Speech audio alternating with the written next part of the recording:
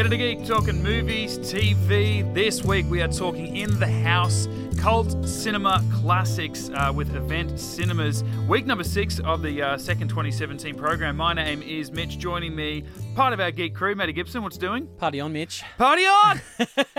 It's week number 6 of this program, which means it's time for Wayne's World! Wayne's World! Wayne's World! Party time! Excellent! Who needs sound bites when we can do it Oh, ourselves? God, I cannot imagine listening back. I don't want to ever listen to back. I'm just going to let someone else edit this bad boy. But yeah, 25 years on, 1992, Wayne's World, Mike Myers. Apparently they kind of forced him to introduce the character of Garth because at the time, I forget the name of the guy that plays Garth, Dana Carvey. Yeah. He was, at the time, he was the bigger name. He was the more bankable actor. Yeah.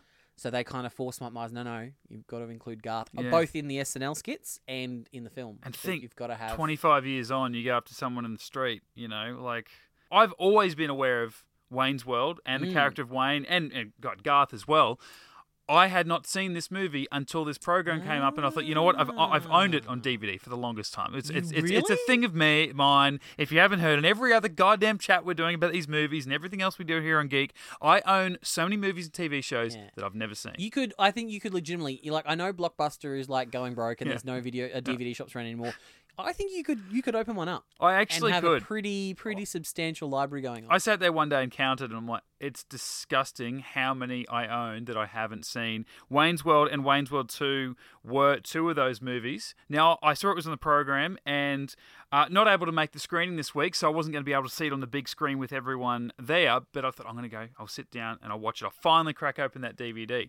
Brendan, who is part of the Geek team here, long-term friend of mine, we really got together because of our love of football. We started playing footy together when we were 12, but we really became great mates when we were about 14 and 15 because of film. We wanted to make movies. He was making a home movie about superheroes, which I know we've covered before on the show, but it was about superheroes with an Austin Powers twist. And so being that 14, 15-year-olds that we were, that Mike Myers humour and that Austin Powers type humour, that was the sort of gear that we were into. Well, I think at our age, to us both being in our early 30s, you were, I think, 8 when this movie came out. No, you were 6, and I was 8. I was 8 when this movie came out. But you're the eldest of the children in your family, whereas I'm the youngest. So this is such a benefit for you. This whole program, you've seen stuff because of your older sisters. I've got a 4-year-old sister and a 9-year-old sister, that's 9 years older than me. So much of the 90s was me watching shows that I was like 10 years too young for. Yeah. And this being one of them, this grunge, because my elder sister was totally one of these sort of grunge 90s kind of, quote unquote slackers types, So I remember watching this, God, I reckon would have been 90, probably when it came out sort of on home release, so probably 94 or 95 or something like that. Yeah. I remember seeing this. And so like you said, even though I was 6 when it came out, I watched this and you see what type of characters they are and what the type of audience that the show is aimed at. Even though they don't put a lot of thought and prep into it, they just get there, do their thing, switch off the cameras, and they've got this massive cult following within the film. I'm like looking at that going, I believe that. I understand the world and I understand these characters and who they are in it and why they're so easily manipulated by the suits and all that sort of thing. And that's what I actually really liked, as simple as it was, the simple storyline of this movie was, these guys with such a pure product. It was just who they were, what they wanted to do with the people they wanted to do it with, and whoever liked it, liked it. Well, you could almost retell this story in modern times with their social media stars. Their Instagram stars. YouTube video YouTubers or something like that getting their own which is happening. YouTubers are getting their own TV shows. Yeah. But other than that, it's such a weird thing. Like, I think about Mike Myers and I go, you know what, I like Mike Myers. And it's because I was really introduced to him through Austin Powers. Yeah, I think you've really got to be into that 90s, ska punk kind of slacker kind of generation. Pepsi's Generation X. Yeah. That kind of thing to be into this sort of movie. And also, obviously be a fan of SNL because it's very much SNL. Oh, absolutely! It screams that it's an SNL movie, and from the 90s as well. Like what an SNL movie might look like now, or 5 or even 10 years ago, vastly different to this. Even a couple of years after, when you had Night at the Roxbury with Will Ferrell and there's Chris one Kattan. I still haven't seen. Still haven't seen it. Yes, and see, I think no that matter was how much you and Brendan talk about it, I still haven't gotten around to it yet. That was another movie we impersonated to no end, and I think actually that movie was my introduction to Will Ferrell. believe it or not. But I loved that movie, and that was stupid sort of humour as well. And it was very much taken from these characters from SNL. They've given them their own film. But I like that. And again, it probably hit me a few years later than what Wayne's World had I been introduced to at the time. And that's where I feel like I feel so guilty that I can't help that I was 6 when this movie came out, but I could have watched this movie so much earlier than being 31 years old. Because unfortunately, while this movie has such a cult following, that's why it's part of this program, I only watched it for the first time this week. I didn't get into it as much as I wanted to. And I'm like, what am I missing out on? I'm clearly not watching it right. Maybe I'm too tired. I'm not watching it with a big group because it has got this great cult following. People will hear Bohemian Rhapsody. What do you think of? Well, you think of that scene from Wayne's World. Yeah, in the Gremlin. Swing. Just simple little things here and there that's from Wayne's World. Just this pop culture loaded movie. And I'm like, I don't know. I just didn't feel it. No, I think it is probably a group movie. It's a party movie. I think you do need to be sitting around with a bunch of mates watching it. Yeah. Watching it back, I find when I watched it just this week, it's probably the first time I've seen it since the 90s. And yeah, I don't know if it does hold up as much as I thought it would. It was a bit of a slog. Again, sitting on my own at home watching it, it was a bit of a slog to get through it. Compared to what I remember of it being so edgy and fresh, sort of comedy style. But that is the nature of comedy, is it's always evolving and changing depending on what time you're in. So it would make sense that it is very much a product of the 90s. Yeah. Very interestingly, though, so Mike Myers was one of the writers, but he also wrote it with a writing team of Bonnie and Terry Turner. Now, they were also writers on Saturday Night Live, but they also went on to write and create That 70s Show and Third Rock from the Sun. Wow. Yeah, so the same team that... God, they had a lot of success because both those series punched at a fair few seasons. Oh, yeah, definitely. And then the director, Penelope Spheris, she directed The Little Rascals. I just saw that before coming into the room. Kids. God, I loved that movie as a kid. That was so awesome. And just a little shots fired for me is back in the day, she did write one episode of Roseanne. So we know how you feel about Roseanne, and that's fine. Nothing wrong with that. But there are some... little enjoyable, just little fun things for me as a movie viewer going back and watching it. Obviously, Tia Carrera. I forgot how seminal she was in my puberty times. Mate, this was only 2 years before True Lies, and I watched that very early. Let's not pretend I didn't watch that before I should have. She was 25 in this movie. Really? Yeah. I would have even thought younger because she looks like such a pup compared to what she was in True Lies. And I remember at True Lies, she was powerful, sexy, femme fatale, powerful, yeah, deceptive. She had the big shoulder pads. Yeah. And... Oh man, she was a strange sort of character for me to watch as a child because I was so attracted to this woman, but I was so scared of her at the same time. And I'm aroused. Whatever that means. I'm scare-roused. Yeah. And then there was a great little one of like the group of 4, or I guess you could call it 5 of the main 5 of Mike Myers' group is Michael DeLuise. Yeah. Son of Dom DeLuise. Yep. I completely forgot he was in this movie. And I was like, oh my God, it's a DeLuise. And I mean, a DeLuise makes any movie better. I found myself thinking when I saw the group of 5 together, dressed the way they were, with their hair done the way that it was, I'm like, oh, that's right. This movie was made in the late 80s. I'm like, no, it's 92. So you still got the hangover of the 80s, but then, the 90s are finding themselves as well. It's this really weird mix. Very Degrassi Junior High. Yeah. Just on the borderline there. Yeah, you're right. It is such a product of its time comedy, which makes...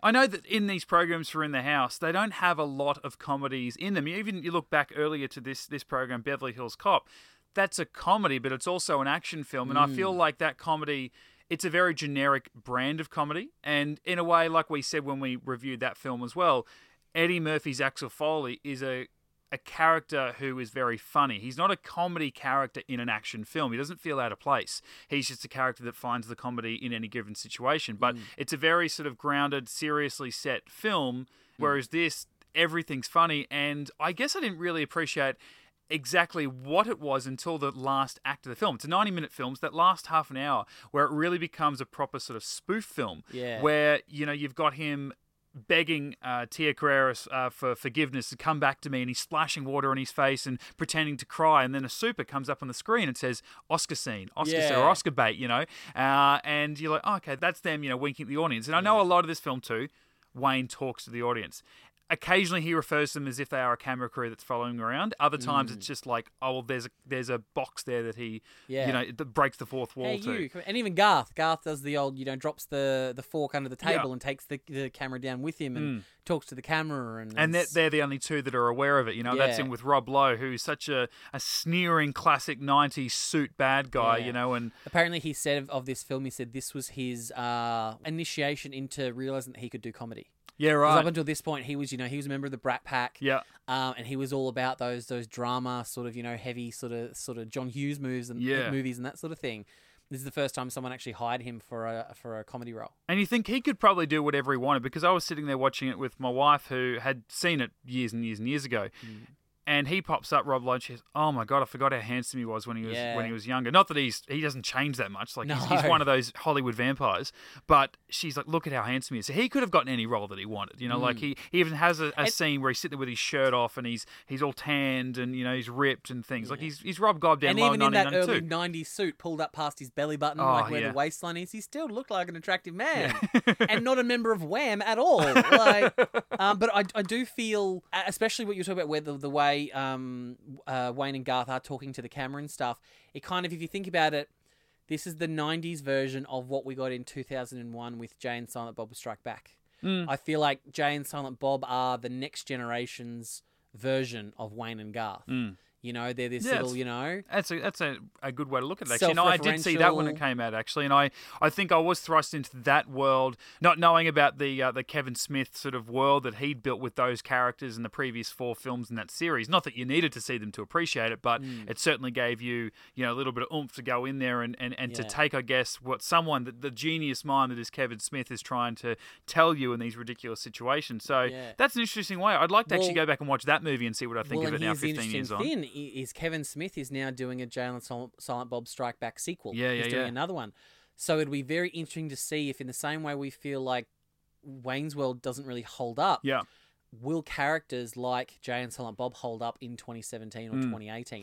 I hope so, because I love Kevin Smith so much. And he's got his finger right in the pulse about what's going on now. Like, he's right ingrained in a lot of pop culture. He's still writing and directing stuff all the time. Yeah, he's done some DC stuff. He's got his own podcast going on. He's got 1,000 podcasts. He's talking all the time. He's very much part of the current world and what entertainment is now. So I feel like he could definitely do it. The Tusk and Yoga Hosers movies, although critically despised. Yeah, I didn't see Yoga. I saw Tusk, and that was that was a weird film. Yeah, Yoga Hosers is Tusk times 10. Yeah, I can imagine. It's weird, but if you get Kevin Smith, it's really, really enjoyable. Yeah. So I hope that the new Jay and Silent Bob movie does well, and it can hold up to a fresh audience in the way that I feel like Wayne's World. Like if Mike Myers came back now and did a Wayne's World movie.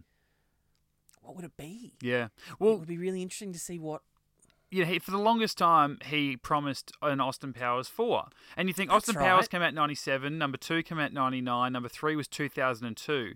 And even though there was a 2-year and then a 3-year gap, he, at one stage, I think one interview, probably just off the cuff, didn't really matter. He said he would like to make those movies every couple of years for the rest of his career. He felt like he could do that because it was his character and he could always, spoof off James Bond, but then spoof, the current climate or whatever the current world is. They still do it with Shrek every couple of years as the little half-hour Shrek Christmas bonus feature or something. That's keeping those checks coming in, but he's otherwise disappeared, and he's went off, he's directed stuff, and I think he's done some documentaries and things, and, had even bit parts in far more serious or certainly far different films. Like he had a cameo, essentially, in Inglourious Bastards, the Tarantino movie. Really? And that was 2009, I want to say. Ironically, Hollywood has been quite hard on him in terms of after Love Guru came through. But I feel like no one's willing to let him star in a movie again. We'll give you a little bit part here and there, but we're not going to just let you go nuts. Yeah, and look, let's be honest, and I think I actually took Brendan to that as well because it was Mike Myers, man.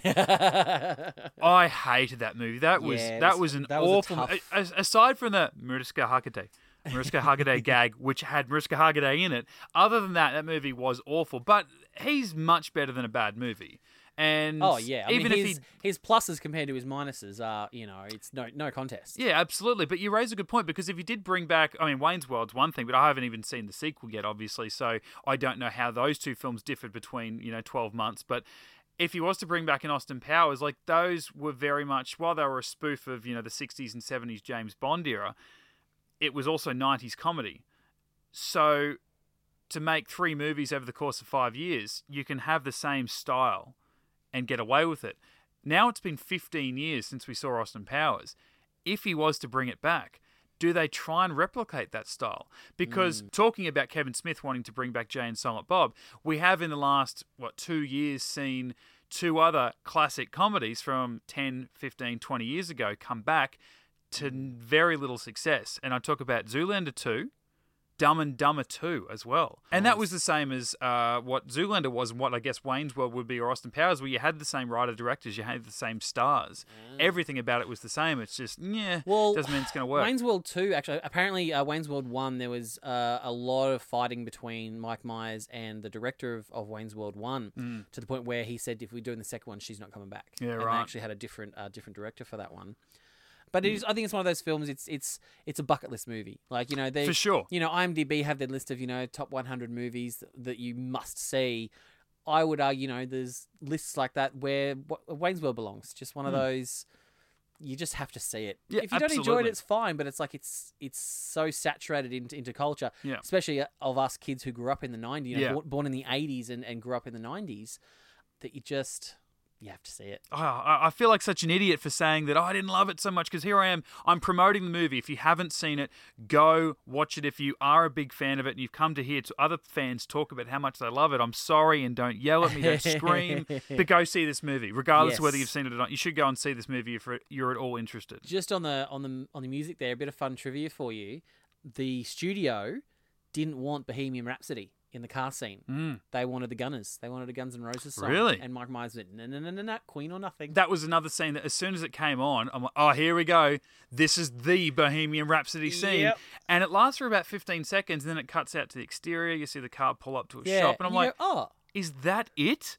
Boom, back again. And it just keeps cutting back in and out of the car. And I'm like, okay, that's why this is fun. And I can imagine watching it with a bunch of mates on the drink or something, going to a cinema, watching it with a crowd. How long did it take you to recognise who Wayne's ex-girlfriend was? To be honest, when I saw her from a distance, I'm like, oh, Winona Ryder. And then she got closer, I'm like, oh, now it's Lara Flynn Boyle, It wasn't until the party scene where Garth is like in line for the toilet behind the fence, and she walks up there. I was like, oh my God, that's Lara Flynn Boyle. Yeah. Up until that point, I completely forgot that she was in this movie. And I think even when he was out of focus, but the guy, I don't know the character's name that runs the diner, but Ed O'Neill.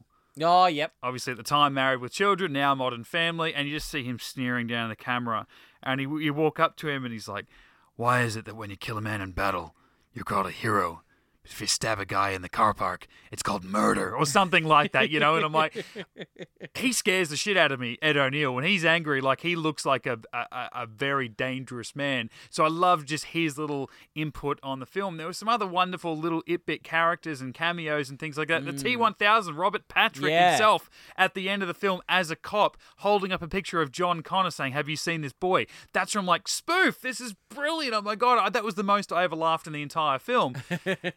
But there's just like there's wonderful moments in this. So I think I do actually need to revisit this maybe in a couple of months, and I'll watch the second one as well, and maybe get all you guys around, because I know that Brendan loves it. I know that Reese loves it, and well, as a man in his 30s now, watching this movie back, the actual part that made me laugh the most actually made me think of you and Brendan and Reese now, who's engaged, when Mike Myers says, "Marriage is a punishment for shoplifting in some countries." And on that note, my wife is calling, so... Hi, Sarah! Love you! Well, that's week number 6 of In the House for the second half of 2017. Wayne's World. In 2 weeks' time, a very exciting piece of the program coming up, Maddie. It's heading into Halloween time that particular weekend. It's October 27th. So Event Cinemas are putting on a double feature horror night. It starts off with Poltergeist and then heads straight into maybe not so horrific Army of Darkness. We will see you back here in 2 weeks' time, October 27th. Poltergeist into Army of Darkness at eventcinemas.com.au. Have all the details. You can find out where a cinema near you is playing the program. Become a Cinebuzz member. Save yourself some money on tickets. Get all the updates about our upcoming programs and films just in general. I know some big stuff's been dropping this week. Obviously, Justice League's coming out next month. Star Wars in December. Oh, the big trailer. I know you were, but I had to save it by saving the best till last. An amazing Last Jedi trailer came out this week. Tickets went on sale for Star Wars The Last Jedi at eventcinemas.com.au this week. Jump on board. I'd say secure them soon. And I haven't done it myself, and I know how much we struggle with The Force Awakens. We would get on that. We actually do need to get on that. That's how you know when it's a good film, because we are lucky enough that we get given a lot of like media passes to movies and that sort of stuff, and get to see them, media screenings at no charge. There ain't none of that for Star Wars. No. No, we're not. We're not that important. The Mouse House doesn't give away free tickets for Star Wars, so we need to go out there and do what every hard-working cinema watcher does and pay for a movie ticket. And if it's going to be Star Wars: The Last Jedi, I'm not complaining about that because that trailer was amazing, and I'm never going to watch it again. I think I'm going to try to not watch that again. I think I'm with you there. I've seen it. I mean, if I go see a movie and it comes on before, I'm not going to run out of the cinema. You're only human. Please. I'm going to watch the shit out of that. So anyway, jump on to eventcinemas.com.au, grab your tickets for the next couple of weeks of In the House. An amazing program still to come. Pan's Labyrinth as well. The Warriors. Die Hard 2, of course. Die Harder. Okay, so enjoy Wayne's World this week. We'll see you back in a fortnight time for a Halloween double. Party on. It's Wayne's World. Wayne's World. Party time. Excellent. And we're clear. GetIntoGeek.com.